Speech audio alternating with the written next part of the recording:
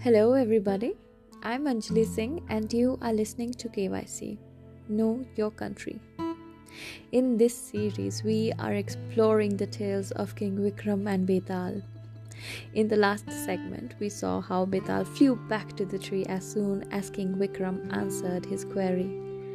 Poor King Vikram, he drew his sword and ran after him. And once again, the king started to carry Betaal on his shoulders across the crematorium, and Betaal once again began his narration.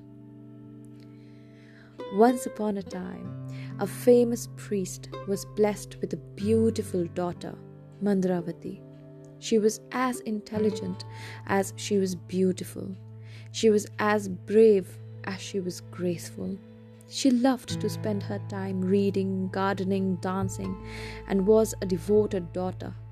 When she grew of age, her father was justifiably so worried about her marriage. One day, 3 young, handsome, eligible bachelors came to the father seeking Mandaravati's hand in marriage. They professed their undying eternal love for her and even threatened to kill themselves lest the daughter be married off to any other of the 3. The father decided not to marry her off to any of them. One fateful day, she got a very high-pitched fever and died suddenly, an untimely death indeed. All the 3 suitors who had come to seek her hand in marriage, professing their eternal love, were grief-struck. They too were present the day her lifeless body was cremated. One of the suitors decided to stay there and slept on the ashes of Mandaravati.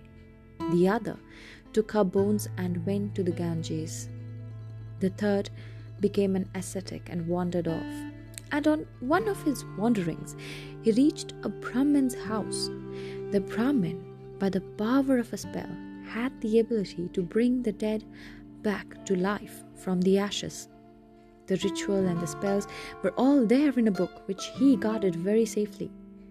In the stealth of the night, the third suitor stole this very book and ran back in excitement to the cremation ground of his beloved Mandaravati.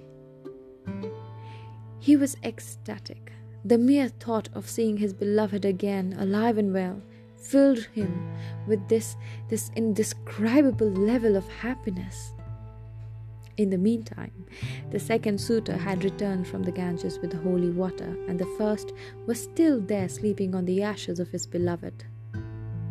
Upon reaching the cremation ground of Mandaravati, the first suitor, with the help of the other 2, recited the spell from the book, and lo and behold, she was reborn. Their happiness knew no bounds.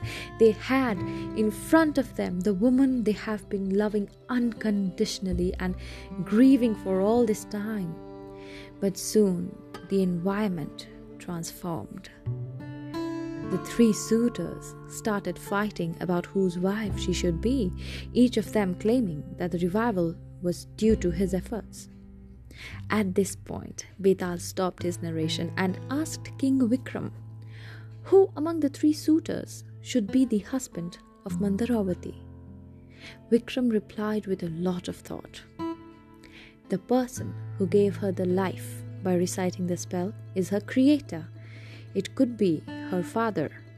The person who took her bones to the Ganges shall be her son. But the person who committed himself to the ground and slept on her ashes out of love can be her husband.